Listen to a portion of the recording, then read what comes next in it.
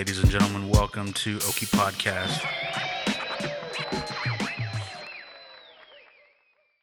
What made you want to I know I've listened to your podcast, but for the people that haven't, kind of explain your kind of your I guess your story of you went to college and then you started changing your majors and all that, you know. I don't want to give too much away, but So I guess we'll start at the college thing. I originally went to Fort Lewis College in Durango, Colorado, from fall 14 to spring 15. And when I was there, I was studying athletic training because I wanted to be a physical therapist. And they told me that's the best route. They didn't have a specific course or whatever. So, I studied that for a year. I took college algebra because that's a prereq to get into those courses. And I've always been terrible at math. It's always burdened me. But I didn't get the best grade on that. And my advisor there was kind of maybe you should look at a different degree, kind of, in the lightest way possible they could have. And I was like, oh, whatever. And then I transferred back home after that year because my two friends I went there with from my hometown, well, three, they were all done. They weren't going back to school, and I didn't want to be 16 hours away, not knowing anybody. And so it was, I was applying to Haskell, and and my step parents, and they were like, no, you're not going to Haskell. And I was like, okay, okay, so I guess I'll go to OSU. So I started applying to OSU, and then my cousin Peyton reached out to me, and he was like, no, you should come to UCO, and all of us from high school are here. And I was like, okay, yeah, it's far enough away to where I won't see anybody I don't want to, because you see a bunch of people from Pawnee and Stillwater all the time, yeah. And so I went to UCO.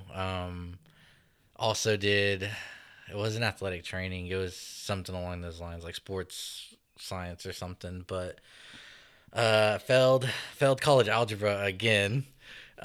So at this point, my GPA is really hurting. And one day I'm sitting in class, and this professor, I would later get really close to her, and she'd be a mentor to me. But at the time I didn't know her. And I'm sitting in class, and one day I had an epiphany.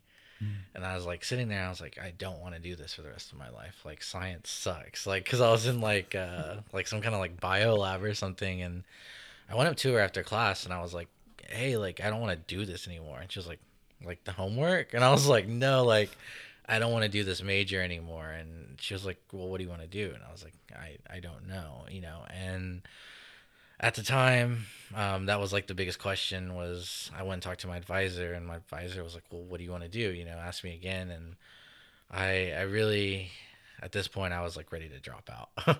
I was like, I don't know. But I was dating this girl, and her grandpa is a really famous native lawyer. And, she really inspired me to fight for our people. At the time, I really didn't, look at, our people and, and our nations as needing help. Um, and I was like, okay, and it literally, I'm not kidding, it gave my whole mindset a 180 turn on natives and my tribe and everything. And so I was like, you know what, I always wanted to do a career to where I could go back to my tribe and help them. And so that's why I wanted to be a physical therapist, was because I could go back to IHS and Bonnie and, help people. And that major was not for me. So I was like, I could be a lawyer, and I can, do any kind of legal stuff that my tribe needs done. So my advisor put me in political science. So then I got my degree in political science in undergrad. While I was doing that, I was just very fortunate enough to intern with Congressman Don Young from Alaska. He's the congressman at large, the only congressman from Alaska. He's been there since 1974. No, two, because he was there when Nixon was there. But he's his first wife was Alaskan Native. They don't like saying Native Alaskans. They hate that. She was an Alaskan Native, and yeah, so he had like a soft spot in his heart for natives. And at this point, because I was placed with the staffer on environmental issues in summer 2018, and they were working on ANWR and some other things in the Arctic. And at that point, I was like, I'm here in DC, but I'm also like helping write legislation for things that are going to affect the native population in Alaska. So I thought that, like, I was like, this is really cool because, like, even you don't have to be a congressman, you could be a staffer and you can just make these recommendations to the congressman or women, and then they can add that to their bills or whatever. And then you've somewhat helped, your people.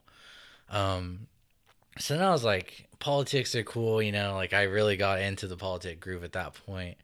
And then summer 2019, I applied for like several internships with like the two native congresswomen at the time, Deb Haaland and the one from Kansas. She's an MMA fighter. Anyways, I applied. Yeah, Sharice Davids. Yeah, so I applied for their offices, and of course I didn't get it. No, but I've applied for a lot of offices. I applied for like AOC, and like it's up until that point in my life, I had never been denied from anything major like that. Anything I had applied for, I got it. Whether it be like getting into colleges or anything like that. And getting those like denial letters, like that was like a reality check for me. I was like, maybe, like maybe I'm not good enough, and I just kept saying that, and I got denied. I'm not even kidding, from like 12 other offices before, like in the spring of 19. And um I'm like sitting there and I'm finishing up like my undergrad thesis, which was like about women in politics. I know a guy. Why am I writing about women in politics? Like I got criticized for that. But yeah, I'm like finishing up my thesis, and I literally just Google house offices with intern openings still. Like, and this is in mid-April, and Nancy Pelosi's office comes up, and I'm like, okay, so like I go to her website, and it's like internships, and I was like, okay, because a lot of them, when it gets past time, you can't even click the thing, it just is like, sorry. But I clicked it and it worked, and so I was like, like whatever, like let me fill this out. And it took like 10 minutes to fill out, and not even kidding, so the next day I get an email, and it was like, hey Terrence, this is David, it's our staffer for the interns, the intern coordinator. He's like, I'd like to set up a call with you tomorrow at 10 a.m. if that's okay with you. And I was like, okay, yeah. And like at this point, I'm like, dude, this has got to be fake. Like I like checked the email, I checked the phone number. I was like, is this like Nancy's office number? Like, and I do all that stuff, and I get the call the next day, and the guy was like looking for someone who had already been an intern on the Hill. And so like I was qualified in that sense because he wanted me to help, I guess, train the other interns or help them like to write briefs or memos or whatever it may be. And it was me and another candidate, I guess. And he was like, I'll let you know tomorrow. And so that next day was a Friday. So it's like Friday, and I'm in the library with my friend, and I'm like, dude, it's like 5 p.m. here, 6 p.m. Eastern. Like, it's close of business. I didn't get it. And I'm like, whatever, like I'm just like feeling really down about myself, and I'm just like typing, and then I get a call, and it was the intern coordinator, and this is like probably like 6:30 our time now. And he's like, hey Terrence, this is Dave. I just want to let you know that you did get the internship, and we're excited to have you. And at this point now, I'm like, really, like, now is this for real? Like I like go back and Google all this stuff again. And yeah, so like I go out to DC, and I interned with the Speaker of the House in 2019, and that was really cool. Once again, I got placed with the staffer on Indigenous issues, and so I got any natives that came into the office, they like sent me out there. It's funny, but the staffer was almost like, like, this is your expertise, and I don't know the tribes that they are or that they talk about. And I was like, yeah, like sure, I'll talk to them. And so that's what I did. And then I went to Germany for a little bit after the internship and lived in Saarbrücken, Germany. Yeah, so when I was over there, they like stereotypical Indian stuff that we were talking about. So like, I still have a picture of the newspaper, but my host dad was like, "Hey, like we should go to this," and it was like, it says like "Vote Indianer" something. But it's like basically where Indians meet the Wild West. That was like what it said in German. Um, and it was like, I'm not kidding, like these German people in headdresses and teepees and like playing cowboys and Indians. Whoa. And I like was like, hey, like I don't want to go. And he was like, okay, but why? And I was like, because I get enough of this shit at home. I was like, I get enough, like the stereotypes at home and everything. And Mhm. he was like, no, no, no. He's like, but we like you guys. We want to be you guys. And I was like, right, but like, there's better ways to go about it. And then, playing dress up. Mhm. And he was like, okay. He's like, we won't go. So like, instead of going to that, we like went to a castle. It was really cool. But going to Germany like really opened my eyes to the fact that like some of them still think we live in teepees, and like we're still like driving or like riding horses around and like that kind of like they still think it's like the wild wild west, like especially in Oklahoma and Texas. It's kind of crazy, but Oh, shit. um yeah. And then also like even Germans have heard the stereotype that natives are drunks.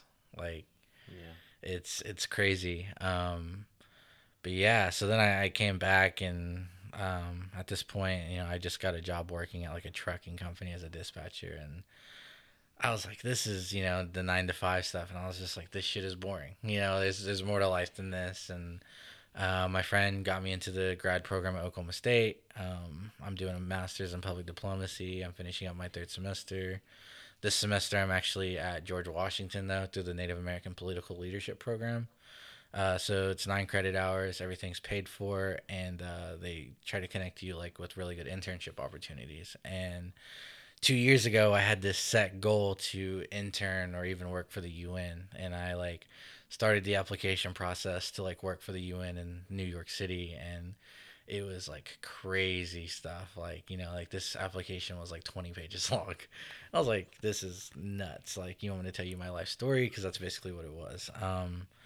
So I never applied, but that was like a big goal of mine, and I thought it was kind of crazy that I had that dream of one day working for them, and then this semester, the NAPLP program actually got me an internship with the United Nations Permanent Forum on Indigenous Issues.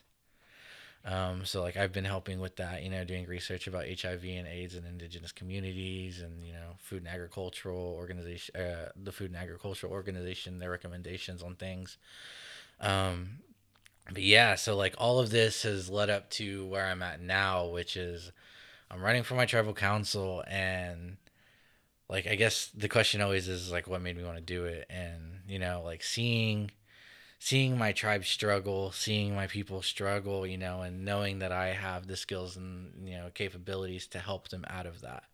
It's like Marlon said, you always want to inspire people, you want to help people, and that's like always been my main goal from this time I stepped foot in college. Was like I had this set plan in mind to go back and help my people, and right now with the background that I have, I feel like this is the best way to do so.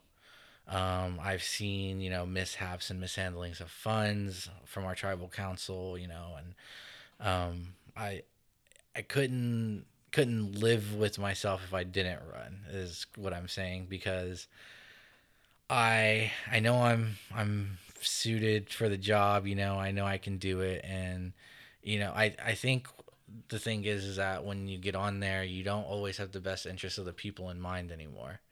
They start to flip their whole agenda, and I don't think I'll ever be like that. I think I want to see my people strive for like whatever they want, and I want to see them get there, and I want to help them along the way if I can. And I think being on the council for the next 4 years would help me doing that. um, we're about to get a lot more COVID funds, and I don't want to see them go to waste. Where I think we're supposed to be getting like 2 or 3 times more than what we got originally. Really? Wow. Yes. So I read an article that was like, this new CARES Act funding for tribes could be new beginnings for a lot of them. I read an article, it was like in Politico or something. And I couldn't help but think like, if the right people get on our council, maybe we can actually see our tribe starting to thrive again. And that was my biggest concern when deciding to run, was that how can I, in my 4 years, advance my people more than they've ever been, in the past decade or maybe even 2 decades. But I'd like to see a lot of different things happen and a lot of different change. And that's the problem, is everyone's scared of change. And without change, like that, you'll never see any difference in what you are now. And that's what I've been pushing. Is I'm young. I'll be the youngest on the council. I have new ideas. I can work technology. A lot of them, can't even get on a Zoom meeting, and that's just the generational divide in technology. But that's that clearly shows, like if you're 60, 70 years old, I say this about Congress members too. Why are you making decisions for your people when you won't even be here, or may not even be here in the next 5 to 10 years? Why are you making decisions for someone who may be 8 or 9, 10 years old, going forward? So, yeah, I want to help my people, and I think this was the best way to do so. Nice. Yeah, it's a good thing you're running too. Like, I'm sure people have wanted to run, but they're kind of iffy about it. They're all cutties. Yeah. Well, it goes back to like getting in your head, I think, because I kind of wanted to run like a while back. I was like, man, I want to move home and run for something. But then I was like, I got in my head. It was like, well, fuck, like I don't think anybody will vote for me, or like I'm gonna get on the forum and I'm gonna just ramble on about something that is different than what they asked me about, and I'm not gonna make any sense. And I was like, because I had a journal, like this was like 2000, like 13, 12. This is when like I kind of started noticing like things could be better for our tribe. Things could lead into other things where we could be like a really sustainable tribe with like a lot of great like job opportunities, just opportunities in general, to give our people.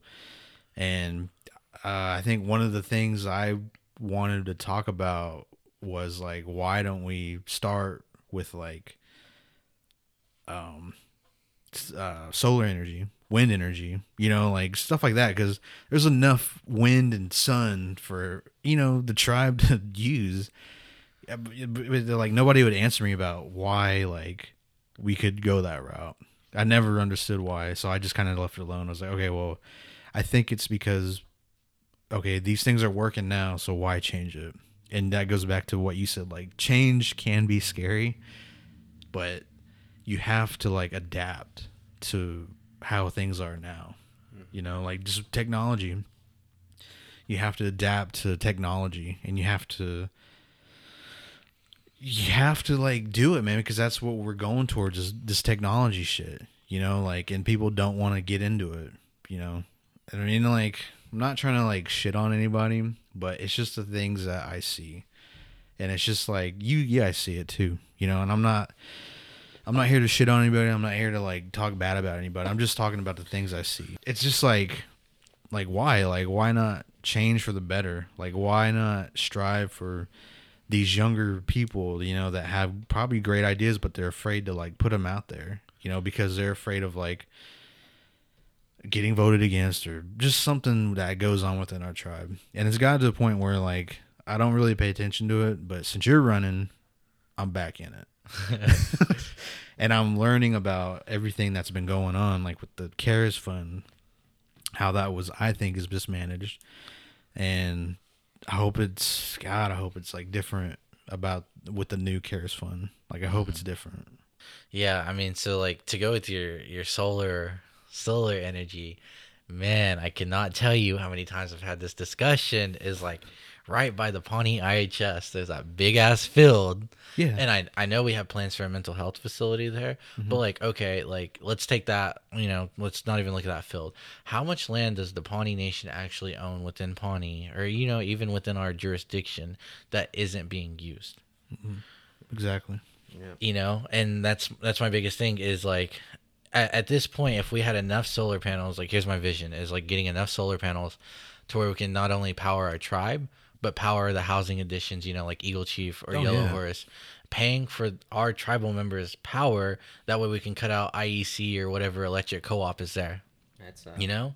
the And Grand then- River. Yeah, the Grand River GRDA. So like if we cut them out, you know, and at that point, you know, like depending on how many solar panels we really have, if you get enough energy, you can actually sell it to the electric companies. Like they will real? pay you Yeah. to supply power, you know, Back in the grid. into the grid. Yes. And it's like, okay, like, you know, we always talk about like Pawnee Nation, we need to see, you know, TDC's there to, you know, create more revenue, but what are they doing? The only revenue we're over is gaming. So, you know, In like the restaurant. right. Okay. And it's like right there, you know, building block number 1, if you get enough power solar panels, you know, that's another source of revenue, you know? So that's one of the big issues that I've thought about a lot is solar panels. Like, you know, even if we don't put them on land, we have plenty of buildings where the roofs are not being utilized for anything, Yeah.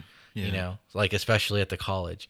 And it's like, you got to have the people who want to see the change though. You can't do it. You can't just sit here and talk.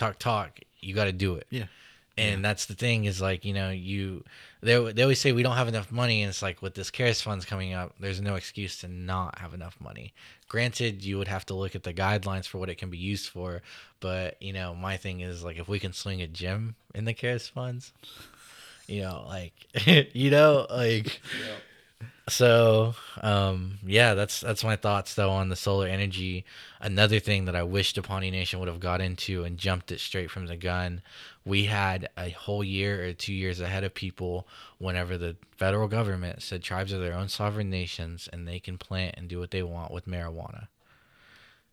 Had we had business-minded people, I would have said, let's start farming and growing marijuana. Yeah. At the time, it wasn't legal, but we could have jumped ahead of the game. We could have had a dispensary in our town. There's no dispensary for 30 miles unless you go to Stillwater, you know? So, like, we're going to beat any of the competition, you know, in the area, and people would come from Fairfax, Cleveland, wherever.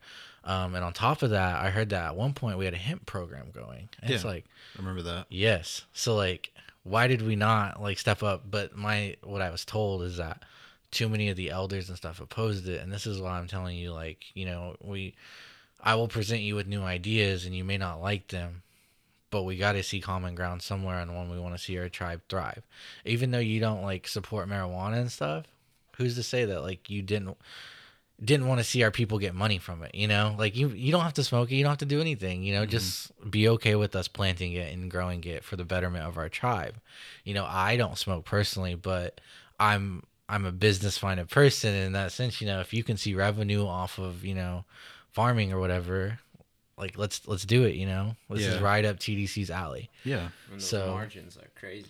Yes, so Yeah. like that was one of my things, and on top of that, what I'd really love to see Pawnee do is create like a restaurant, an actual restaurant, not like the Stone Wolf Bar and Grill or whatever, but like in town, create a restaurant. You know, we have plenty of tribal members that are more than capable. You know, like Frank Wild, he can run it. You know, he's Yeah. been in the restaurant business for how long? You know, Bobby Johnson. You know, Sonny Boy Fields. You know, like Yeah. all these people. We have plenty of tribal members that are capable of doing all of these things, but we're not giving them a chance. You know, we have a personal trainer right here with us today, and they will not hire him on to be a full-time trainer at our gym. You know, and it's the thing is like people are always like, go off, get educated, come back, and you know, and we don't create those spaces for them to come back. You know, we always preach that. You know, this is my biggest thing is like people are always like, we're so proud of you, like you can come back and help us out. It's like, okay, well I'm back now, and they're like, sorry, like you know, like, and that's the biggest thing is like we have plenty of educated tribal members that have the capacity and capabilities to do their jobs or a job assigned to them, but we just don't hire them. That's where I'm at is, you know, if in any way when I'm on council, I can support someone, you know, if you want to try to do a startup business, I'll see if we can get funds for that, you know, or, you know, that whole gym, you know, could have been paid for by a grant. And in that case, you know, we could have took that grant money and paid our personal trainer, you know, and we got to look at those other ways of income and resources, and we're not doing that. Yeah, not putting your people on, Yes.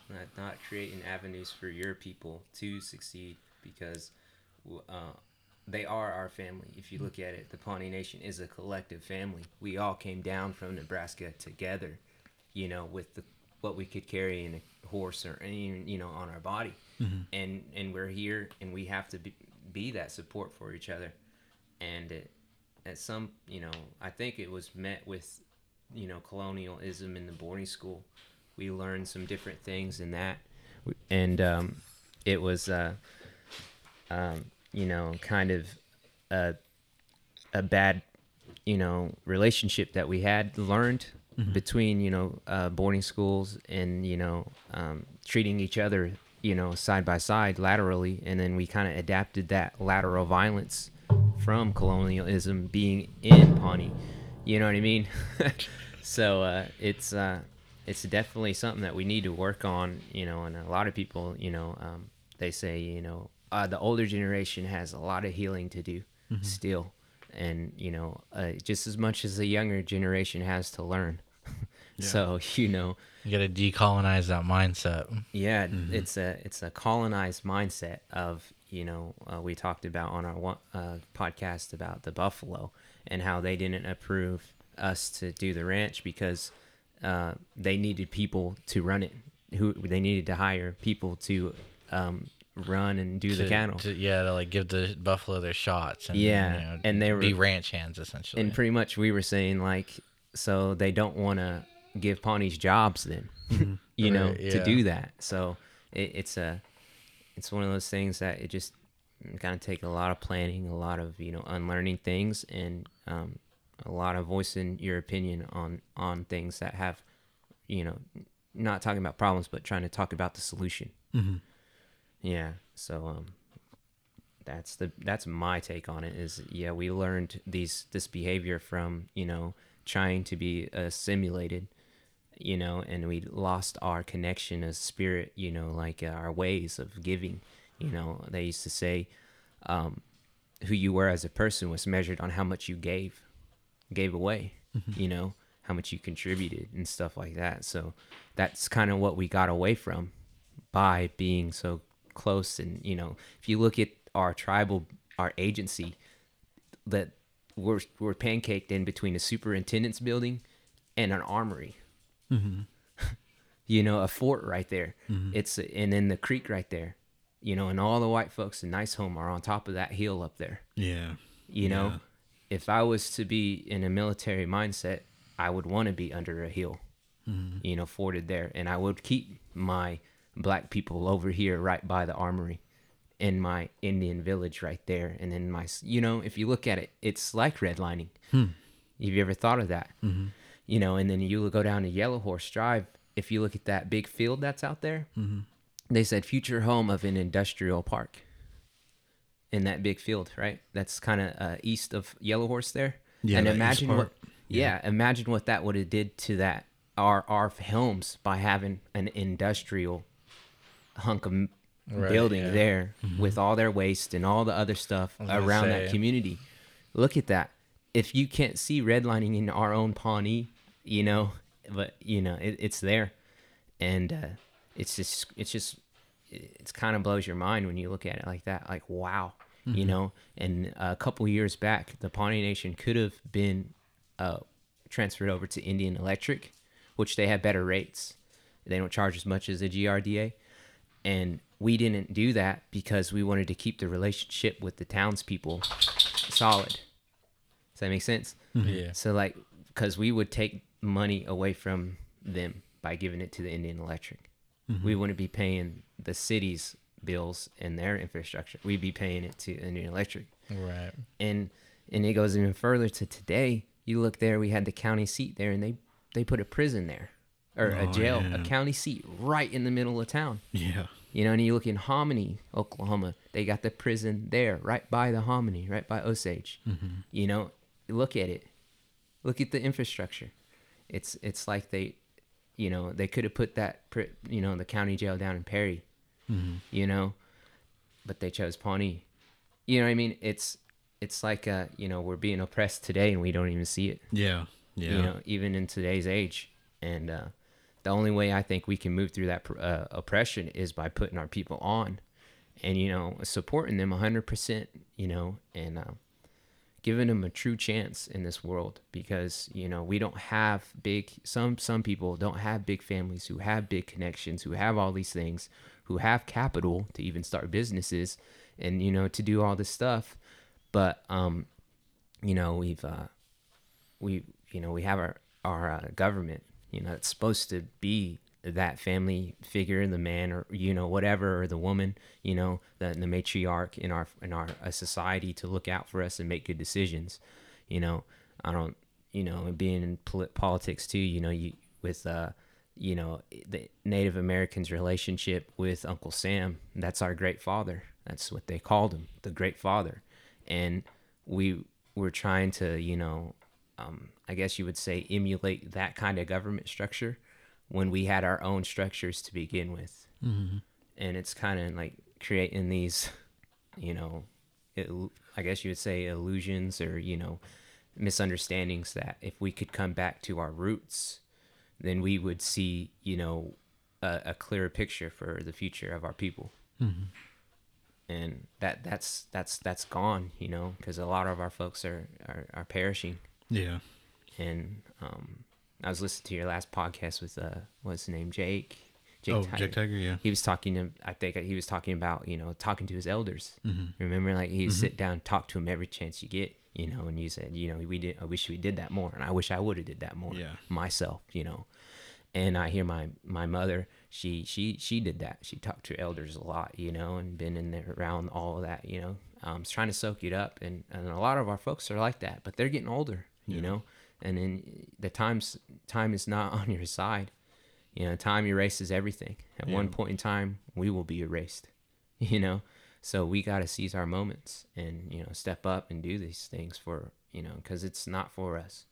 And to me, it's not for me. It's for the people coming after me. Mm-hmm. I want to leave it better than I found it, and that's just something that I've grown into, becoming a man and, looking at myself, dissecting myself fully, and going down to the core issues. What made me like that? What made me do this? What happened, in my life that cause and effect kind of relationship. And a lot of our folks, we don't have the tools necessary to do that, nor the support groups. And I'm all for that mental health facility, and I'm all for the solar panels, and I'm all for, all of it. It's just, we need the decision making on the top to do that. Mm-hmm. Because I was thinking, man, we got a creek there. You could do energy off of that. Just recycle the water. Yeah. Recycle it, push it back. That could be its own kind of, energy production. Mm-hmm. Pretty clean too, with less, chance of polluting the area, because you could just run pipes underneath it and just circle it on a I guess energy turbine type thing. Mm-hmm. Talking about like one of them wells, yeah, and it's right there by our agency, so the ways are there, it's all there. That's what they say, everything is there. You just gotta put it together. Mm-hmm. And with Terrence in council, I believe that's a big start. Yeah, that's a big start, because these ideas, and these ways of thinking, at our age, we're seeing in the future at a different time than what the older folks are. Mm-hmm. They're looking maybe 20 years. We're looking 40, 50, even further. Yeah. Because we know that's coming down the line. And that's something that we need to recognize is, this is going to happen to us if we don't do this, and it's pretty wild. It's like a real world stuff, that you didn't think would ever happen growing up, in Pawnee, watching WWF, going to the pool, you know what I mean? Slamming each other in the water, here we are, Getting speared by Marco. Yeah. Getting jackknifed out there. Dang, but yeah, it's just, it's one of those things that we need to really, really take into account. And, because, man, it's like you said, there's no business minds around there. Mm-hmm. And they don't teach you business in an MBA course. They teach you pretty much management. I was reading in this book, it's called Personal MBA. I forget the author. Mm-hmm. But the reason MBA courses were made was to become better managers. so they could get their employees or slaves or whatever to produce better. So they had to come up with these courses. And then if you look at it, everywhere has an MBA program now, you know, and you look at high entrepreneurs like, I don't know, Elon Musk and Jeff Bezos, they say they never really hire an MBA because they'll ruin your company because they don't have the vision for it. You know, it takes a special kind of mind to be an entrepreneur. Yeah. You know, they're not just born, you know what I mean? Like they kind of look at these things and are be able to put things together in a good way that can provide value and service to the people that they're trying to help. And in return, they get high returns for that. Yeah. You know, it's not a matter of being, you know, having the most money. You know, a lot of people are mad at Jeff Bezos for having all that money. We're the ones giving it to him. Yeah, for real. You know what I mean? Like he was just brilliant enough to create an avenue to create this value for us to where we can get whatever we want in our homes. And then he's reaping the reward for it. And a lot of people will call that capitalism and all this monopoly and stuff. But if you look at it, you know, it's just brilliance. Yeah. You know, and you can't be mad at that. For real. I'm not. Yeah. But if we could have some great minds, you know, come up in a business savvy way around our tribe and create these enterprises, man, the sky's the limit for us because, man, our people are intelligent. They're really intelligent. My brother's a mechanical engineer, works over at Lufthansa building jet engines. You know, he could be building jet engines for the Pawnee Nation or something. Yeah. You know what I mean? It's stuff like that. Autumn, she could be a physical therapist in her own work capacity, workspace, you know, doing that. But, but nope. Yeah. But no, you can't. We got to depend on IHS to have that funding for us, you know, in that workspace and all that. It's just like, no, we can break off and do our own thing. And that's one of the things that Black people have realized for themselves, you know, is that they have the ability to do those things. You know, like look at Tulsa, for instance, you know, the little Jamaica. They were killing it over there with business enterprises and all the schooling and education and doing everything right. And then the white folks on the south side of Tulsa didn't like it. So they hurt them. They went to war, literally, and destroyed what they had built because they were doing really well there in North Tulsa. Black Wall Street. Yeah, Black Wall Street. And if you look at it, we can do the same thing. You know, I was watching this, who's it, Camu Bell? He was talking about, you know, talking to a farmer in Oklahoma, a black farmer. And he was like, I if I remember this correctly, I'm paraphrasing, but he was pretty much saying the only place a black man is free in America is on his own land. It's the only place that the police can't come and get him. The police can't do anything. You know what I mean? Is on his own land. We have our own land. All of our people have land in trust. You know, a lot of them do. You know, and what is that getting sold to? You know, it's getting leased to white farmers on what? Crazy pennies on the acre or something, you know? Pennies on the acre. So, like, me personally, I have like 20 acres that I lease every year, and they're only paying me like, I think, like $200 a year. For real? Yeah. What? So what it is all the white farmers around town will, you know, they've been leasing these lands, and the BIA will always send you a letter every year or when your lease is up, and it's like, when your lease is up, do you want to release it or not? And if you don't check no, and I hate this phrase, but they always say in your best interest, they'll release it for you to earn you some income. But what happens is that these farmers have they've been leasing this land. So like, let's say farmer A is leasing this land and farmer B is leasing that land. Farmer A is like, hey, I won't bid on your land if you don't bid on my land. So like, okay, so they don't bid on it, and then, so there's no one bidding on it, so they get it for the cheapest possible amount.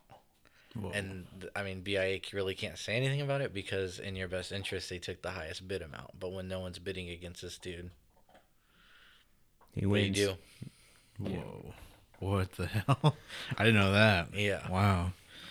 There's a lot that needs to be learned, and there's a lot that needs to be unlearned, and there's a lot that needs to be said. Yeah, because I did not know about that. I always wondered how people leasing out their lands worked. Yes. I didn't know anything about that. You can cut the BIA out entirely if you want, but it's, I mean, it just depends if you want to draw out your own contract and you want to do your own, leasing, find a leasing, and then pay your taxes on your land every year. Because if you don't pay your taxes, of course, it can get taken from you. And stuff. So like that's the problem, is that it's in trust or whatever, but you also have a say on if you don't want to lease it or not. So, I mean, at this point though, like my land's been run to shit from all the overgrazing. I should just not lease it again and let it regrow. But yeah, so. Yeah, there's a lot of issues we have. I mean, not issues, but just a lot of things that we have to think about as a people. If we want to secure an awesome, healthy future for our people. And it takes a lot of people to step up and speak out. And share their thoughts on what they want to do. We have a lot of land, like you said, marijuana, and it's not rocket science to grow. Yeah. Yeah. And it's so crazy how that older generation, like what you said, you brought it up, but they didn't agree with it. Is that right? Yeah, I've talked to a lot of elders about it, and they just don't agree with it. Yeah. But yet, it's okay that our business, like Aerostop, sells alcohol, right? Yeah. And it causes like so much like. It causes alcoholism. It causes drunk driving. It kills people, yearly. But in marijuana does not. It's a medicine. But the casino on top of that too. They have happy hours. For $1 beers, and then right. You know what I mean? It's way out there by the highway. You know what I'm saying? It's like then they have to drive all the way into home. Yeah, and I mean I'm not saying like alcohol can be bad. If you got to drink. Have fun, whatever. I'm just like using that as like. So you're not okay with marijuana, but you are okay with us consuming alcohol, us consuming prescription pills, that can be an addiction to you, and it's crazy, like that's such a thing. Like, I don't like marijuana because it's a drug. Okay, well, fast food's a fucking drug. Right. Anything can be a fucking drug. You can be addicted to fast food and all that. Like me. Yeah. During the pandemic. Better go get that 20-piece nug after. 40-piece. Pizza. That large pizza. Yeah. Dude, that Domino's Thin Crust. Shout out. Shout out Domino's. So we want that check. You want to sponsor my podcast? Got my email. Yeah. But I don't know, man. Do you think we could do it? Do you think? At this point, we're a little late in the game to that, but honestly, I would love to see it because, like I said, there's no competition for 30-mile radius, I mean, and on top of that, there must be something, going right with this if there's like 20 dispensaries in Stillwater, and they're all staying open, they're, people choose their favorite dispensary, and I think with the right people, and on top of that is like, we push like the farming and cultivating with the seed preservation project. This is just another element of that, farming, agriculture. There could be, if we really wanted, we could create internships, for farming and agriculture through this. And on top of that, I mean, the possibilities are endless with the income, we can maybe even one day pay our interns to do that. Yeah. It could just sustain itself on its own thing. Like, could use the money that you make. If you do really well selling it, then that money can go into educating the future. Exactly. And then that future can just keep it up and maybe grow the best tomatoes in Oklahoma or something, become a true hitter, be in Sprouts, producing and then making, some more revenue off of that. Right. Yeah. And not just, cause I mean, not just tomatoes, but we have our own corn varieties too, Yeah, and on top of that, I mean, if we even went the hemp route, I mean, hemp is more of a sustainable element, than marijuana is, and you can do so many things with hemp, like they make it into like plastic bottles now that can dissolve on their own, or like they're actually biodegradable. On top of that, I think I read that like hemp produces 3 times as much paper as a tree could. Yeah. So like, there's so many different possibilities that we could do, and we're just not doing them. Yeah, you could do a ton with hemp. I worked at World Market and they made rugs out of hemp. Right, yeah. Shirts. Yeah, sure. I mean, like, there's so many things that you could do with hemp. We can make, Pawnee, summer baseball tournament, Pawnee Pawnee Championship T-shirts out of hemp. Yeah. I mean, like the possibilities are endless with hemp, but yet, no, I don't want to do it because I guess it's associated with the drug of marijuana, or I don't know. I have no idea. It's taboo. It's, Yeah. that old way of thinking, and it's just something that I think our people like to be classy, and feel, traditional and classy, and that doesn't associate with it. It's kind of on two different ends of the table, but I think we're meeting at the middle Yeah. with as many people who's, endorsing it. And it's funny, because how well those dispensaries are doing in Stillwater, right? Like, think of it, it's licensed. You have to have a license to have that. What if it was an open market? You know what I mean? Like, it was recreational then that's a whole nother clientele that are going to bring their dollars to the table. You know what I'm saying? So even if we did start late, we would still make revenue, Yeah. Yeah. on something that is pretty, not that doesn't cost that much to, grow. Yeah. And on top of that, we could utilize those old buildings that we're not using that we own in downtown. Like, Yeah. I hate seeing those buildings just sit there. Let's turn them into something, something that generates revenue. Let me Right. rephrase that, Yeah. Not and like that a we store. literally have a whole tribal development corporation sector in charge of creating revenue, and they're not. Yeah, they're too busy on the casino, too busy on that restaurant, and that's Yeah. like one source of revenue. You mean Yeah. you mean the restaurant that's been revamped 3 or 4 times times, because yeah. they all failed? Yeah, and it's like that's if you look in any kind of business that's like restaurants are hard to succeed. They have like a 75 or more failure rate. On the first year.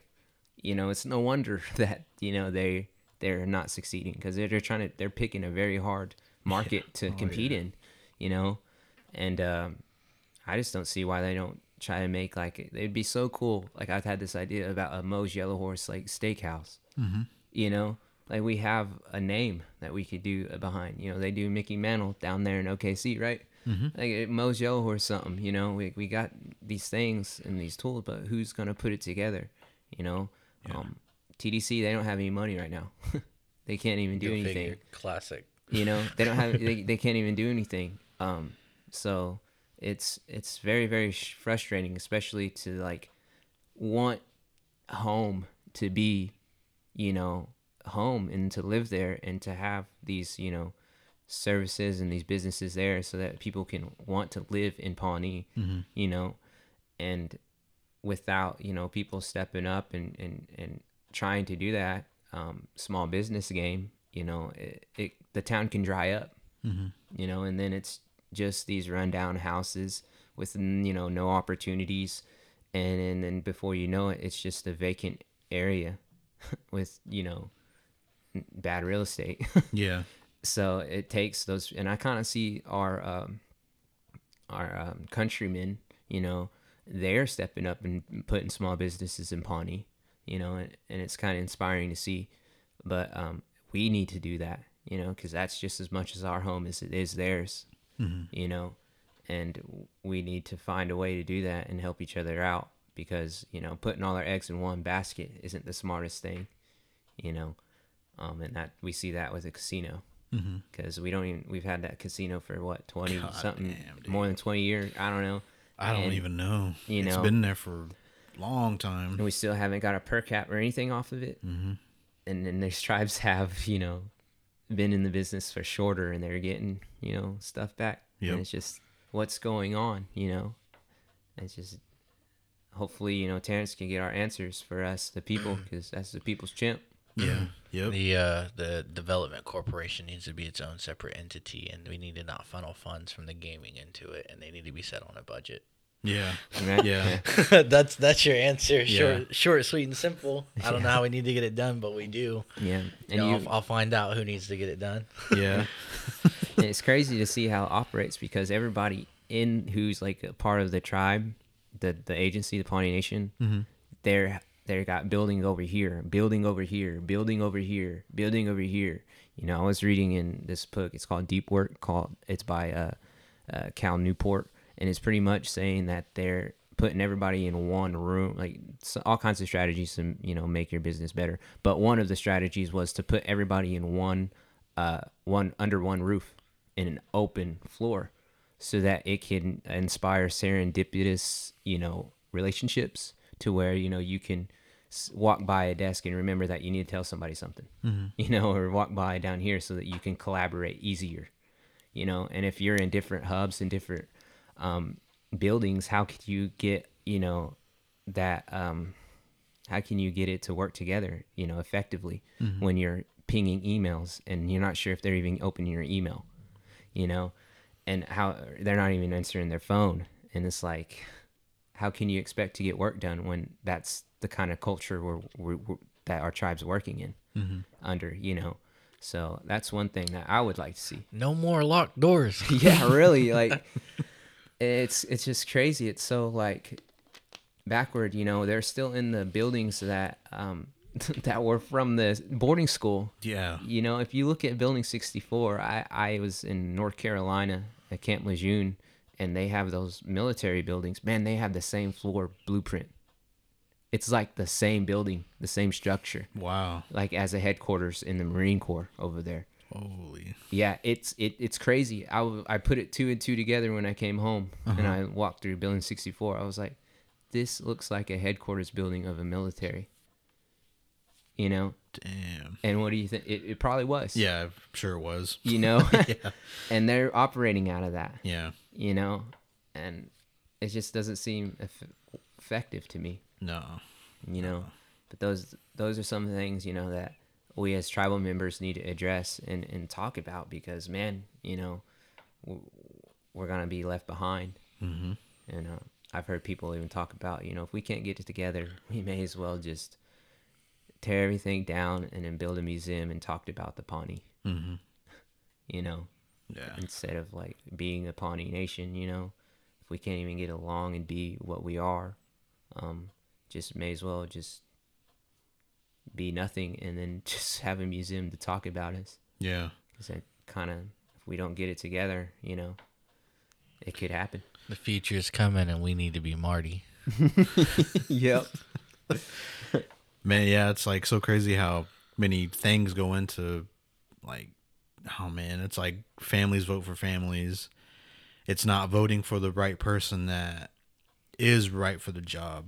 It's like, yo, like, you're my cousin, so I'm gonna vote for you. I don't care like what your stance is on anything. I'm gonna vote for you, you know, over, let's say, Terrence. So it's so crazy how like these things work out, and like it's just like I know, like when I was younger, I did that. I was like, oh, I'll just vote for him. I'm related to him, so I'll vote for him. But now it's like, yo, like, wake up. Like, look at what people are wanting with our tribe. You know, like, Terrence is new. He's fresh. He's young. He's hip. He's buff. Tats. He has all these great ideas about, like, marijuana, like a fucking a restaurant. You know, you guys are talking about a restaurant. And I think that, no. It could work. It will work. Like, it would be able to work because we got cliques in Pawnee. Yeah. And there's people like all over that talk about cliques. Like, oh, they got the best steaks. Oh, they got the best salad bar. Oh, this and that. Like, yeah, like, why can't the Pawnee Nation have that? Because, like you guys said, you brought up, you know, you got Sonny Boy, you got Frank, you got Bobby Johnson. You got 3 people right there that enjoy cooking, you know, being a chef, being whatever it is, you know, what it is about food, you know, making it for people. And they're really good at it, you know, like why? Like, it just blows my mind, you know. And then we got other people that, you know, I got BJ, like BJ Hotshire. He's a fucking personal trainer too. Who else? Oh, Rylan Brady. Yeah. Freaking, he owns a dispensary. Mm-hmm. Like, but it's not in Pawnee. You know, they had to venture out and do it on somewhere else. There's a better market. I mean, like, we could have a good market. Yeah. It's just, you need people to strive for that market, you know, and bring people in. Like, I mean, like, I don't know.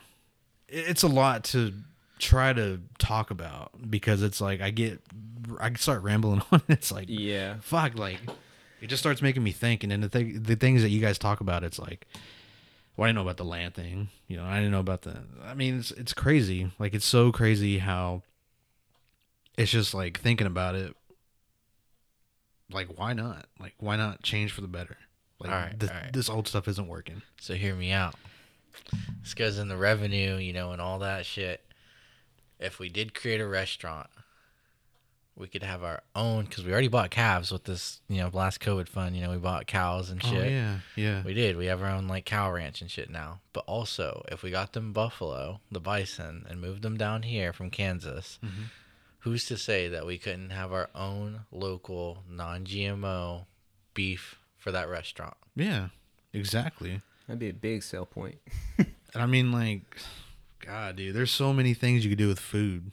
Like, grass feed it. Yeah, grass-fed bison. Pasture-raised eggs. You have breakfast there. Free-range chickens, right? Free-range chickens, Yeah. yeah. I mean, they don't have to eat grains. They eat, what do they eat? Crickets? Bugs? Yeah. Yeah, I mean, there's so many things that just aren't thought of.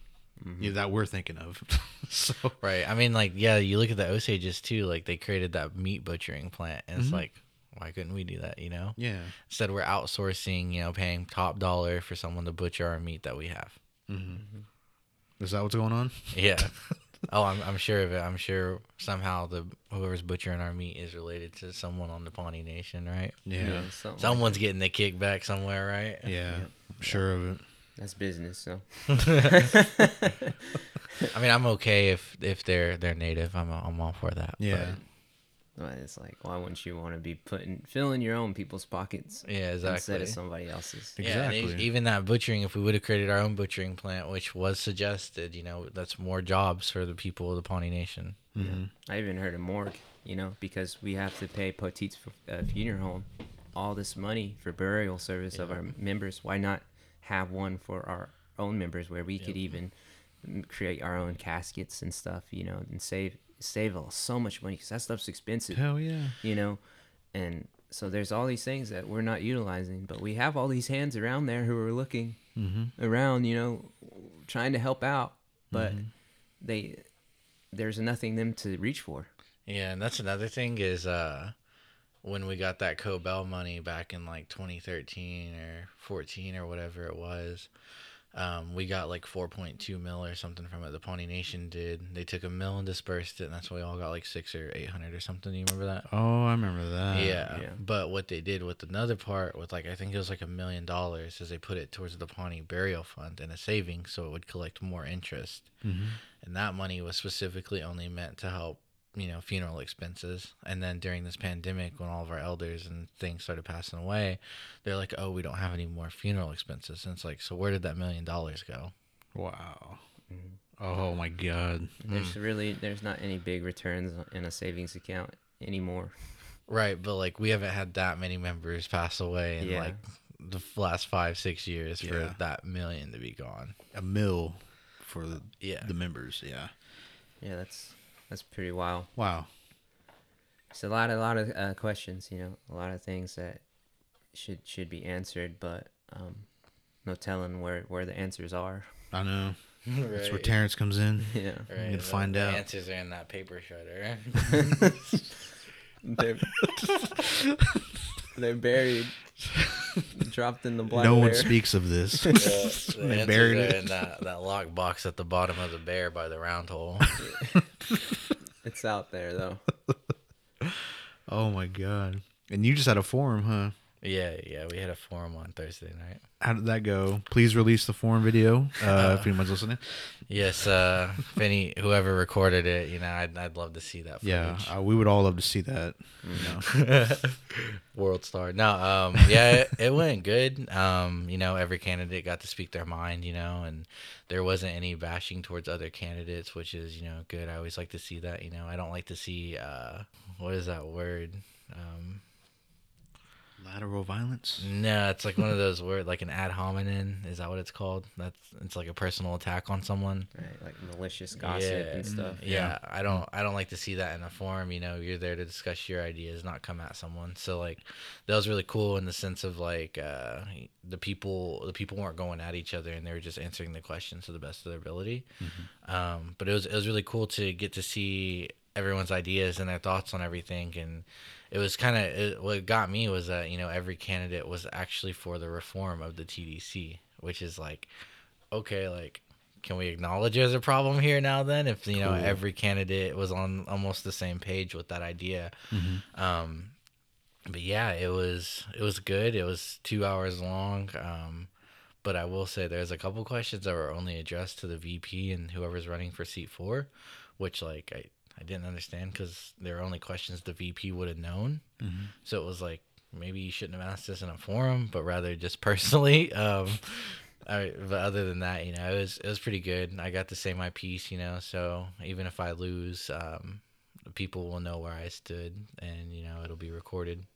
It'll be in the history books. But yeah, it was good. Explain what seat 3, like, explain what that is, you know, like, Yeah, what so- would you be doing, like your role in the council, I guess. Yeah, so as far as my role, so there's like a president, vice president, treasurer, secretary, and then there's just general member seats. And those general member seats, the only thing they really do is they just have a vote. They have a seat at the table and they have a vote. And there's six members, right? Hold on, treasurer, secretary, VP, seat 1, 2, 3, 4. There's 7 members, 8 members, I think, something like that. Anyways, they basically, the Pawnee Business Council is the supreme governing body of our tribe. So they have the last say, and obviously Pawnee Business Council, they TDC answers to them. So if they have a business idea or whatever it may be, you know, they present it to TDC, or, you know, things like that. But in the past, I've heard that TDC has closed their doors to business council members, which makes no sense. But yeah, so mine, my job doesn't entail much besides, you know, speaking for the people and giving my vote on whatever it may be. But yeah, it's a big role. It is basically, you know, being, you know, the leader of our tribe, being one of the leaders of our tribe, since there's only 8 of them. So, yeah, I hope to be the voice of the people. You will. Yeah, you will. You will. Let's speak it into fruition. You already are. Right. You Yeah. already are. Right. But yeah, I mean, I think, you know, if everything turns out how it should, you know, we should have some great like-minded people in there that can get some things done in the coming years. What do you want to do when you get in? Like, what's some of the things that? Per cap for all. Yeah, No, yeah. yeah. I mean, I would like to see a per cap for our people, but one of the first things is, you know, the little things that can be reformed right off the bat is quit closing the PBC meetings. I don't know why you have to be a member or whatever to see them. Also, the predetermined questions, you have to submit questions to the council members. They review them and then choose which ones they want to answer, I guess, which I think is stupid. And it should be live and open to, you know, tribal members. So I don't understand why they're pre-recorded and stuff. I guess they don't want disruptions. It's ignorant to me. Yeah, that's one of the small things that I want to work on. I actually said, you know, I want the Chiefs to have their power back. That's where I stand personally. But I would never make a decision without knowing the people were behind me. So Jordan Canuho, the VP, actually did make a valid point and said, if the people really want the Chiefs to have their power back, you know, we should bring it to a vote again, like they did back in the early 2000s, which took the Chiefs' power away. So I don't think I would, you know, try to executively do that, but I would like to see a vote for the Chiefs' power. You know, I would like to see that vote like within this year, because right now there is, coming from a political background, you need checks and balances, and there is no check and balance for the PBC. They do as they wish with whatever they wish. And the chief council was that checks and balance. And since they, you know, their powers were limited, you know, they're kind of, their only role right now is like over like enrollment and cultural things. Oh, so, really? Yeah. But before, you know, if like a council member was like messing up or something, you know, the chiefs actually had the power. If they all voted, you know, they could remove them. And that's what the council didn't like. And so that's why they limited their power. Damn.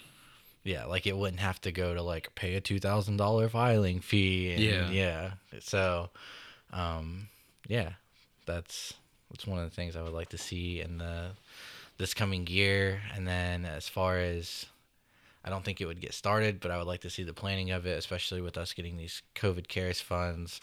You know, I would like to see some actual business ideas presented, and I would like to see them brought to the table.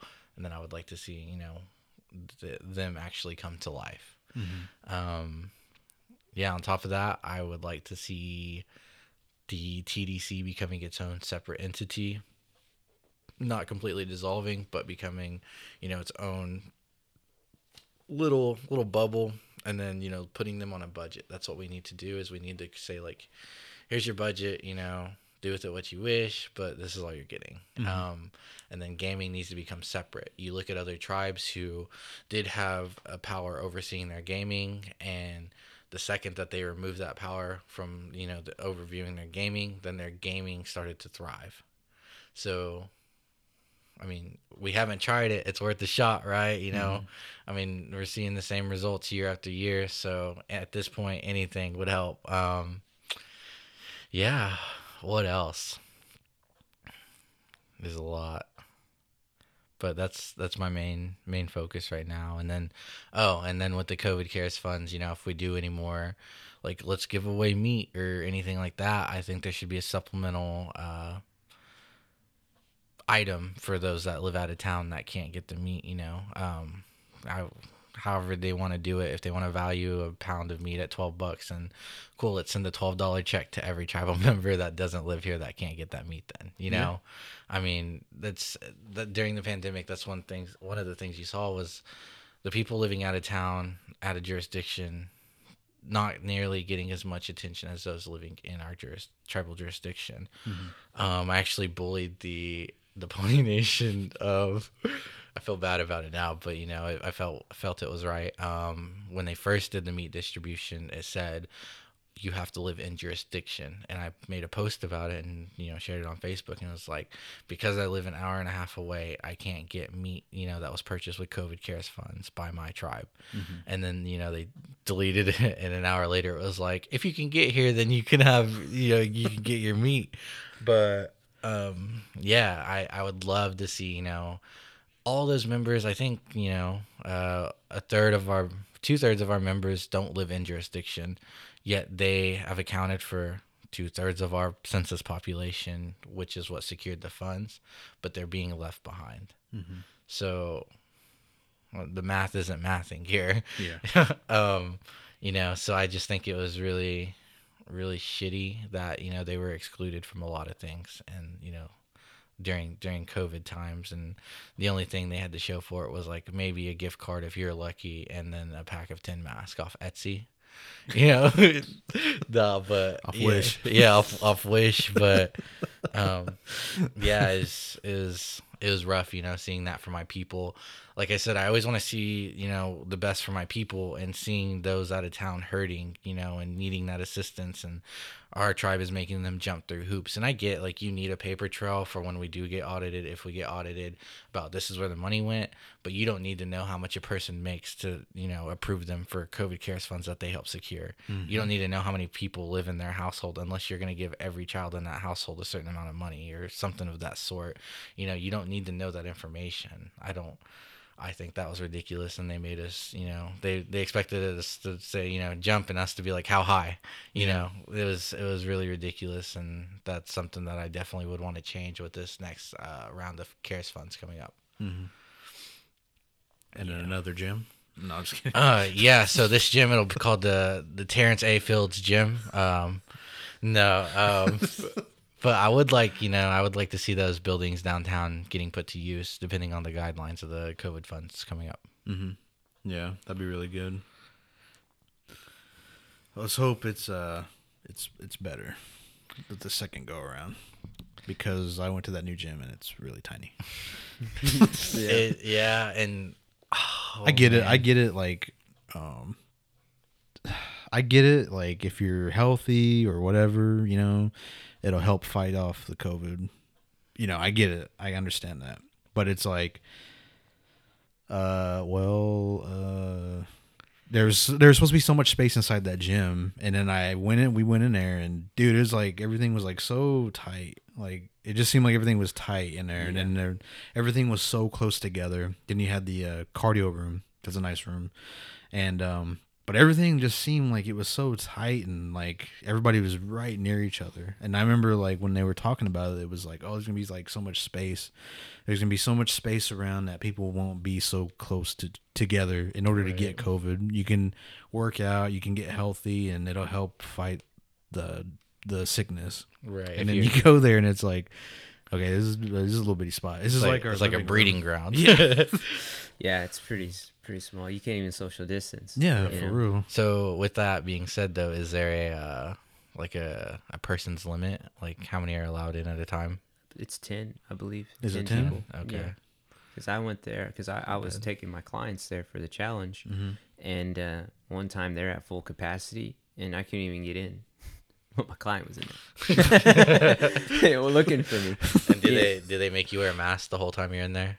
Sometimes. I mean, what the kids don't. I mean, you can't really police them all that, but they do have a sign up, and they do have like pads or little things on the ground that's, I don't even know if it's 6 feet apart, but they look like they're trying to make it like they're 6 feet apart. Right. But yeah. Adding extra slashes, like extra measurements in there. Yeah. It's like, those things where a good idea, but bad execution. Yeah. Yep. Don't get me wrong. I was all for a new gym. Yeah. I was like you. I complained about why do we have the same shit in this gym, since I was in grade school, and I was working out with Frank in grade school. It was the same fucking cable machine from when I was in 5th grade, dude. And yeah, I wanted a new gym. I just don't think we should have funneled the funds from COVID CARES Act for that gym. Mm-hmm.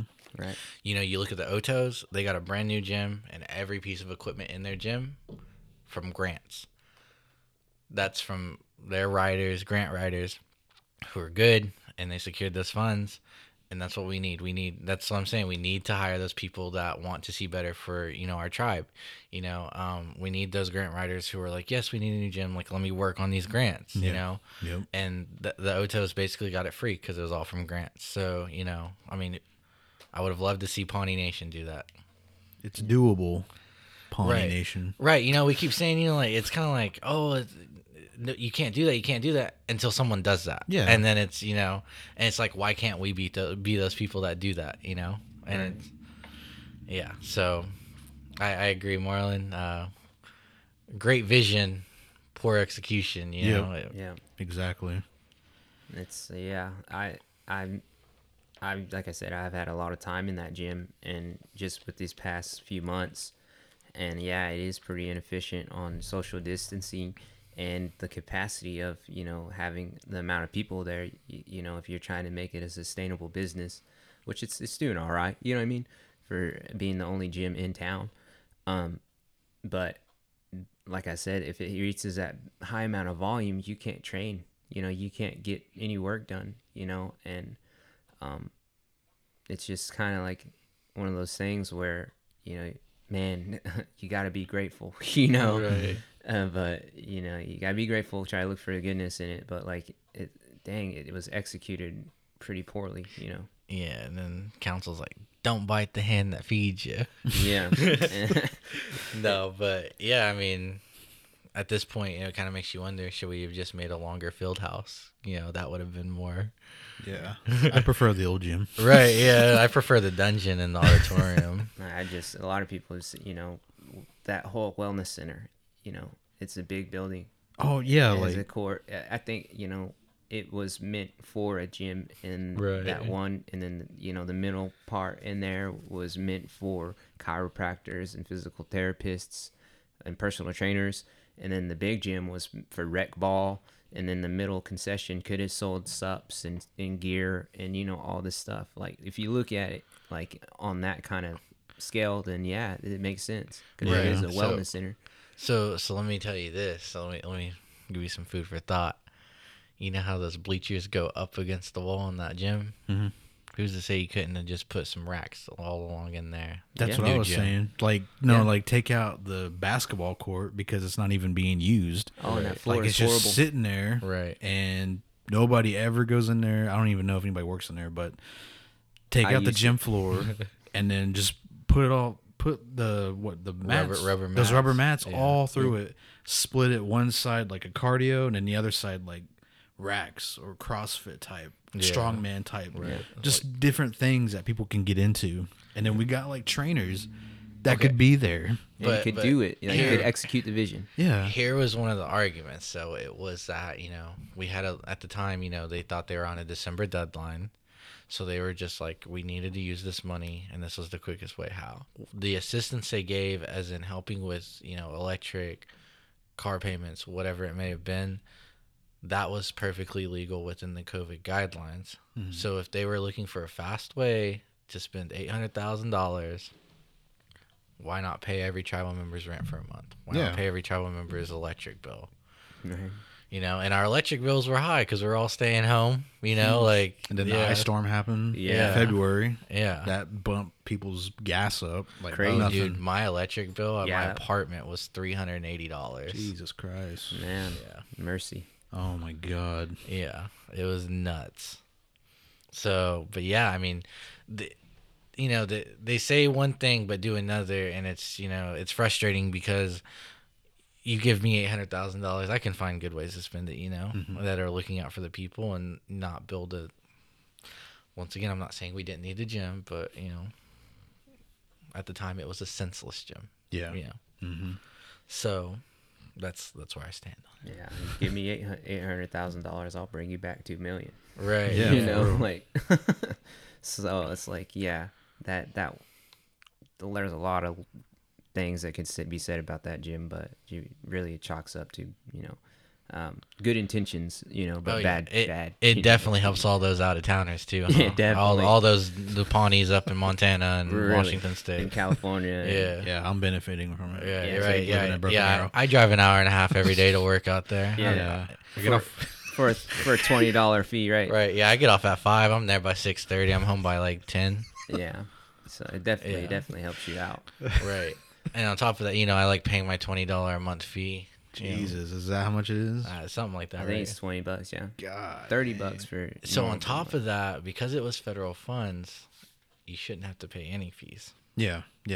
But they have a loophole. They say it's what, for the upkeep or something? Yeah, it's up for the upkeep and to hire personal people to professionals too. Okay, but on top of that, there's yeah. grants available for them. But like, it's another thing. If I'm on council, first order of business is we need a whistleblower act. I've had 4 people from the tribe come to me and say, "Hey, there's wrongdoings, but I can't say anything because I'll lose my job." It's tough, man. I mean, The whistleblower act is like one of my first. that's what Orders of business. Jimmy Whiteshirt was wanting to do too, right? Yeah, yeah, I remember that. Just Yeah, didn't execute it yep. right, and that's really the hardest part, yeah. execution. But yeah, How would you put that into effect? The whistleblower. Would you bring it up or? Yeah. So I'd bring it up, and then I don't know if it could be passed as like an executive decision by the PBC, but I mean, if anything, I would love to see it brought to a vote within the first month in office. We need that ASAP because there's so many wrongdoings happening, and if these people aren't protected and can lose their job over saying something, then that needs to be fixed as soon as possible. Yeah. It's Right, like you're gonna get fired for telling that someone was embezzling or something. Like Yeah. yeah, it's crazy, to think that we don't already have one. It that's what baffles me is that we don't already have one. It's crazy. Isn't that crazy? Yeah, in your own community, like you can't even feel safe. Like, what's the right word? exploiting somebody for their Right. wrongdoings. Is that the right word? Yeah. I want to say Right. snitch, but it's not snitching. Tattletelling. Like exposing. Exposing. That's what I was. Yeah, exposing somebody for their wrongdoings, and it's crazy that in our community we can't even do that. It's looked down on, I guess, or something. I don't even fucking know. So Nobody likes a tattletale, That's the whole thing. And Right.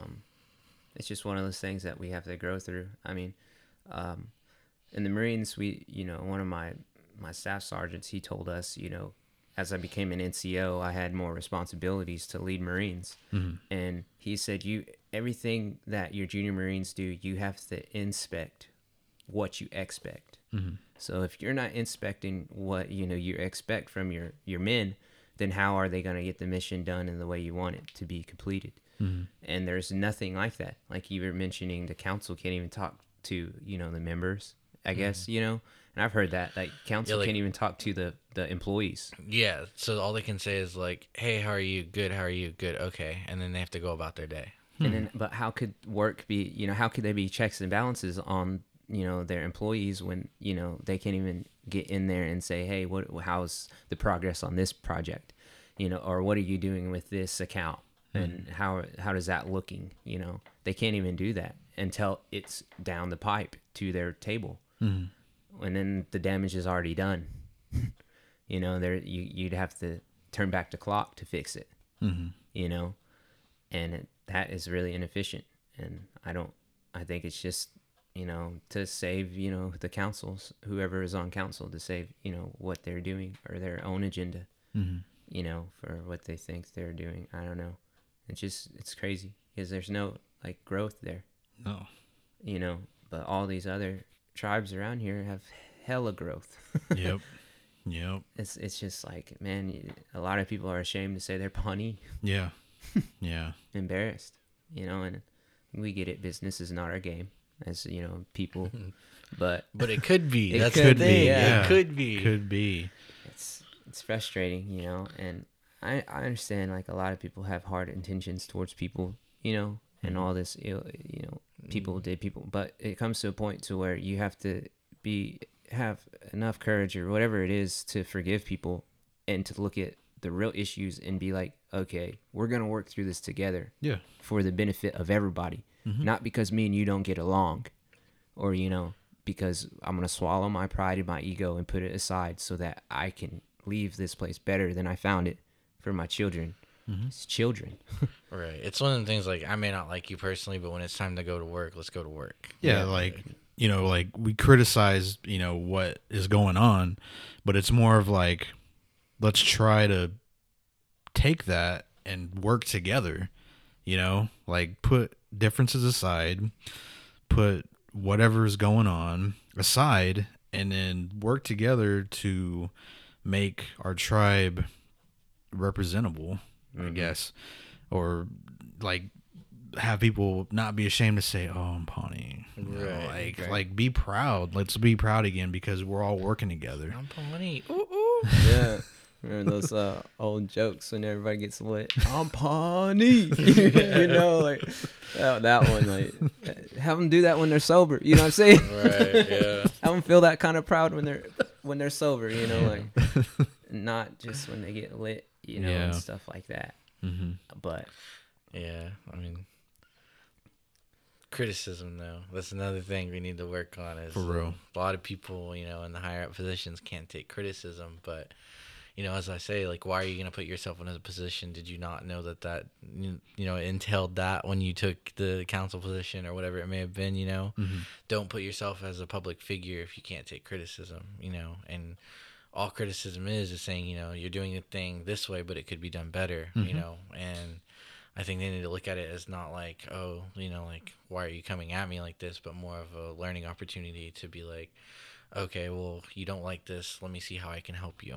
Right. You can't. I'm sure some of the shit I've said, I can't be the only one thinking it. right. Yeah. So, at that point, it's like when do you stop saying, "Oh, I'm being attacked," and saying like, I'm being criticized for actions that people may not have liked. Yeah. Right. How can I be better Yeah. Right. Look at it as an opportunity to get better. Yeah, and you bring up a cool point. Like, I or something that I thought about just now was like that. You know, maybe how people do criticize people is not the tactful way to do it. You know, because I was reading that Ray Dalio book I recommend to you, Principles. Yeah. And he was talking about, because he was the CEO of his company, and he had people under him, and he was messing up, right? So these people were like, wrote him a memo, was like, things Ray does well. You know, Ray is passionate, Ray is, you know, assertive, Ray does this, but things Ray does bad. You know, and then it was like this and that, and then so we hope Ray can see this, you know, and then we can, you know, make these changes. And he was like, he loved it, you know, Right. it wasn't offensive, you know, it brought things to light in a tactful manner, in a respectful way, not attacking his character. Yeah. You know, and that's one of the things that I don't think we might not be doing when we do criticize each other, you know, because Right. Yeah. So like, it's crazy that, you know, like that hasn't been seen that way from our council. right. But I'm interning right now, and I literally just had a session on Friday, and my advisor was like, when you're done with your internship, ask your intern supervisor what you could have done better, where you lacked in those areas, you know, and, you know, take that criticism with a grain of salt, you know, and you can see it as an opportunity to get better. But it's crazy, you know, that like my internship is telling me this, and like we have people on council who don't know this or understand this. Right. Yeah. It's like if you could do it in an internship and they've made it to the top of the mountain, so to speak, and they don't even have that in them yet. It's like, where did they miss that lesson? Right. Yeah. And how do they get to there without having that lesson? You know, in the Marines we say, you know, praise in public and scold in private. You know, and that doesn't go on. Scold in public and praise in private. You know, it's it's one of those things that we need to learn about as a people. You know, to come together and grow through it. Yeah. Not just go through it, but grow through it. You Yeah. know, and become better citizens for our people, for one another. You know. That's my whole mission is, you know, and it's funny, you were saying criticism. I like this quote by Marcus Aurelius, you know, is if you don't want to be criticized, do nothing, say nothing, and be nothing. You know, that's the only way you'll never be criticized. And so like, if that's the road you want to take, then you shouldn't be in those arenas, you know, because a criticism, it comes in all forms. And it comes with everything. You can criticize the way you wear your hat.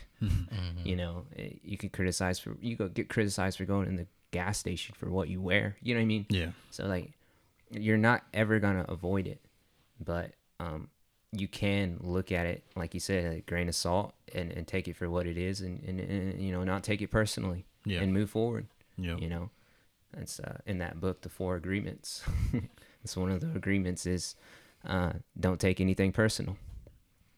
And that's something that, you know, we all have to, I mean, as a human race can learn something from. Yeah. Not ever take anything personal, you know.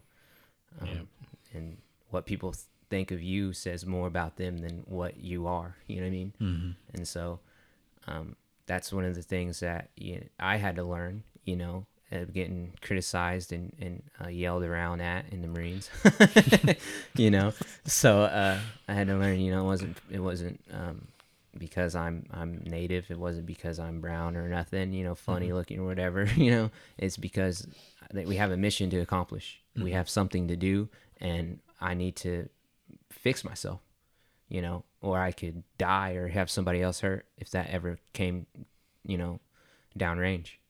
So, yeah, it's one of those things. It's just, and if you look at all the progress our tribe has made, when, you know, we had good leaders, you know, we had really good leaders. Bob Chapman, when he was there, he was responsible for IHS pretty much, you know, and he was an Air Force vet for, you know, a retired one. Marshall Gover was a Marine vet, you know, and there was some good leaders there. They had these qualities because they learned them somewhere, you know, and they brought them back home. And a lot of our folks, if you look at them, they're just I'm not saying that if you don't serve in the military, you're not capable of anything, but they're not there, and a lot of our veterans are leaving. They're going to the other side. And we don't have a lot of young men stepping up anymore. And if you look at how we are as a people, that's one of the things we did as a nation. That's why that American flag is on our flag. It's because we had the scouts, we had that relationship, to pick diplomacy over war. And we are very diplomatic people, and we need to lean more into that than our human emotions and they call it the low level of your brain, your oblongata. And if you operate out of your higher level, that's your neocortex, and that's where everything of intelligence and stuff comes to play. But your emotions and everything that you're drawn in the animalistic view is in your lower brain, which is your oblongata. And if we could find a way to shift it and use our neocortex, to learn and grow, then we could really do a lot of good for not only ourselves and our people, but our lost brothers out there and our countrymen who don't have families and communities and cultures like we do. And I think that is the lesson that we're trying to learn here as a whole people, collectiveness, is that we are one species, and I feel like, if you look at the Revenant, what's his name? The actor, not the actor, but his real name. It's a real story, Yeah. But he was really adopted by the Pawnee, and he was taught the ways. But his friend who fought against the Pawnee, or didn't really, he was like, if you look at the story, the history, the Pawnee put pine cone needles all in his body and lit him on fire. Oh shit. Yeah. And then that other man, he traded him red paint and gave him red paint, and they liked it, so they adopted him. And that's kind of the rough outline of that story of the man and the Revenant. And it's pretty neat, because if you look at it, like we did have our systems of justice and all that stuff too, but we just, you could call it primitive, you could call it anything, but look what those folks did to Jesus Christ. You know what I mean? How can they say we are much different than them? Because they crucified him. And they did worse things, even worse crucifixion, and quartering at, 4 sides of a human, you know what I mean? And, all that stuff, but we're judged because we did some of those things, does that make sense? Don't hurt my meals. Yeah, man. It's pretty backward, but, as this time, we call it the information age, and some call it the misinformation age. But I feel like, with where we're at now, we have, it's a wonderful opportunity to create something, spectacular for everybody involved, not just one demographic. But yeah, Pawnees, we knew something. I think we knew something. Yeah. We were the first ones to map the stars, one of the first, and we have a lot of goodness in us, and a lot of we're capable of things, and I would love to see us, amplify that for the world to see, and not just in order to change the world, but just to be better people, because we're all looking for that, right? Yeah. I mean, I don't want to be the same person I was yesterday. I want to be better each day, and however I can do that, I'm gonna do it. Because like I said, I feel like it's not about me, and we're all castles made of sand right now, and that was something Ryan Holiday posted on Instagram today. It was like, what you do, will be erased by time, pretty much. And it was from Marcus Aurelius Meditations, but it was like, man, yeah, that's true. So just go out and do what you need to do, and don't be afraid, be bold, stand tall, and take the shot that you want to take, and somebody out there is going to be throwing fiery darts, and that's okay, because if it's for the good, I believe it'll work out. Because I like to believe in goodness other than the negative. Yeah. So that's all it is, positive. Yeah, Rasta man vibration, right? That's the Rasta man vibration. So It's a wonderful thing to be alive today. Mm-hmm. And he's sitting here with y'all. My daddy's talking about the future. Yep. You know, so Terrence, hopefully you change it. No, just kidding. it's all Terrence's No. responsibility, though. We're not gonna. It's all on his shoulder. Yeah, No, I'm it just all kidding. rests on Terrence. No, No, I'm just kidding. it's our Clark Kent right here. We're waiting on him. Yeah. Oh, I was gonna say, I wish I had questions for you from people, but nobody DM me or anything. Ouch.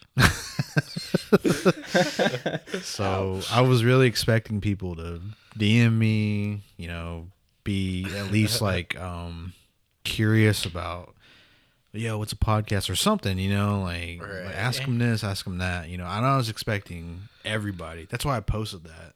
I wanted everybody to get involved, and I'm not gonna pick just certain questions. I was gonna run through them, you know, but I mean, this turned out good. Like, we had a really cool conversation, really chill conversation, and got to know like what, you know, you want to do with when you get on, and you know, we got to learn about Marlin and the Marines and Masters of Gravity, and yo, we're gonna have to do it again, like sometime soon. Like, we're gonna have to do it again. On our podcast. Well, yeah, on your guys' podcast, we'll Yeah. do this again. Like, I mean, for sure.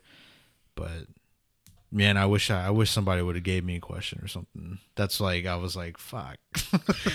Yeah, I and know you had it's- like 20 people like it, and I was just like, Yeah, okay, like, 20 people got questions. yeah. I was expecting like, well, I got these people liking it on both, you know, that page and then the other one, and then I was like, oh, cool. Like, I expect like questions by Sunday, bro. Nobody like say anything, so I was like, damn it.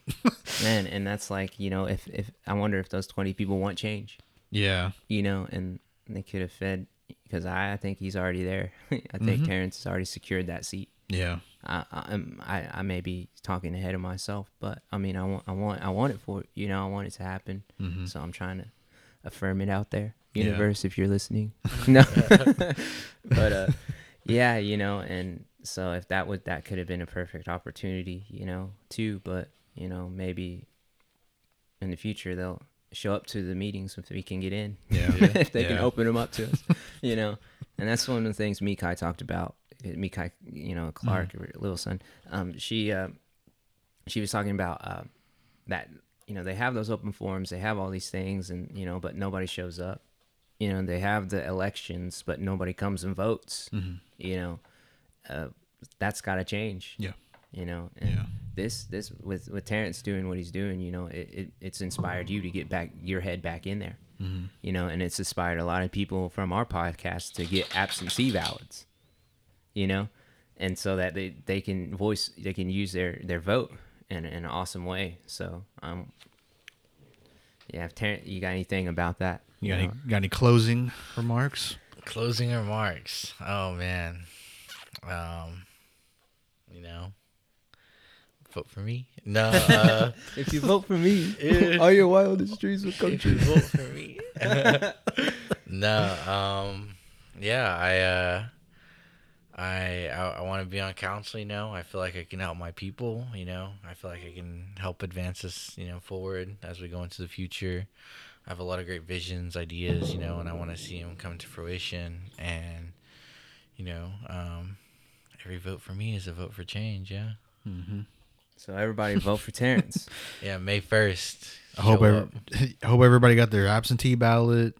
You put that in, and if you didn't, I'm not saying if you live out of state, fly here, but I hope everybody that does live out of state, you know, they got their absentee ballot. Vote for Terrence. He's got a great head on his shoulder. Like, he has all these ideas. You know, he wants to speak up for the people. He wants to do a lot of great things, man. He's just like business minded. He's young, you know, like that's what we need. That is like all that we need for our tribe, you know, and it's just fresh, you know, it's going to be fresh and everything. So, and if you live in Oklahoma, you know, at least plan to come down to Pawnee and vote. You know, every vote matters. Every vote counts. So It's on a Saturday, so make plans. it's on a Saturday. Put PTO in. If you work weekends, put that Oh, PTO. yeah, I have the community building rented out, so you know, on your way to vote, you know, you can stop by. I'm gonna do breakfast burritos. I'm gonna be chefing it up myself. So go ahead and stop what I by like and to you can grab a hear. burrito. We're just gonna do like stop, grab and go due to COVID. I don't want to have a lot of people in a building at a time, so you can just stop by and grab a burrito and go vote on your way or after, whatever you want to do. Awesome. I'll be there. I'll be there too. I'll take 6. Right? Yeah. Just get a bag ready. Good thing I got the Sam's Club membership. All them eggs. Ooh. All right. All right, guys. Well, thanks for coming on, man. Thanks for taking time out of your day to come down and, just have a really fun conversation and listeners get to know you. And shoot, man. I mean, wish nothing but great things for both of y'all. Your business, Marlon and Terrence, man, you can get on seat 3 on the council and make some changes, and yeah, I mean, we're all gonna strive, man. We're all gonna get better, and that's all we want. That's all we want. And so thank you all. I appreciate it. And you want to shout out your social medias and all that, let people know how to keep track of you and all that. Yeah, so all my social media is Instagram, Twitter, Snap, you name it. It's all Terrence, TER1RANCE_Fields FIELDS. And our podcast is at HUPITIT. Is it underscore? HUP. Yeah, and then Potty, which is PARI podcast. It's on Instagram, and then we're on Spotify and iTunes. Yep. And then Marlon, you plug your Insta. Yeah, I'm at Masters of Gravity, MASSTER of Gravity on Instagram, and I have a Facebook page. And we just hope that you had a good time listening to us, and thank you for having us on. Thank you for having me on and asking us, to come on and be a part of something special that you're doing, because it's a really inspiring. You're helping a lot of people out, whether you know it or not. And we just want to say thank you. So yeah, thank you for having us on, and I'm upset I didn't win that Okie podcast raffle, but There'll be another one. It's all right. I didn't want that merch anyways. yeah, I gotta get some more merch, bro. Gotta merch it. Oh man, yeah, everybody go check out Open It Potty podcast. Go rate, subscribe, review it, and it helps, man. It'll help. And they got some stuff going on, but they're gonna get back into it, and they're gonna give us some really good solid episodes. Tune in when I go on. And no. But if you're Pawnee, go vote for Terrence. And go follow him on Instagram, add him on Facebook, keep track of him. Marlon, go check out Masters of Gravity. Really great thing he's doing with his business and with the tribe, shape-shifting in a good way. It's getting everybody healthy and getting everybody shape-shifting in a good way. So, and if you're not subscribed to Okie Podcast, please go do that. It's on all platforms. Subscribe, rate, review. It really does help out, and share it with your friends. And there will be more merch coming out. I got merch coming out, so there will be more things coming out. Just be patient. Everything works in due time. And go follow the Okie Podcast Instagram page and the Facebook page. Keep track of it, because once this stuff starts getting out, don't be the last one to say, hey, can I get a shirt when I'm all sold out? So, hope everybody enjoys this episode. And, till next time, everybody. Peace.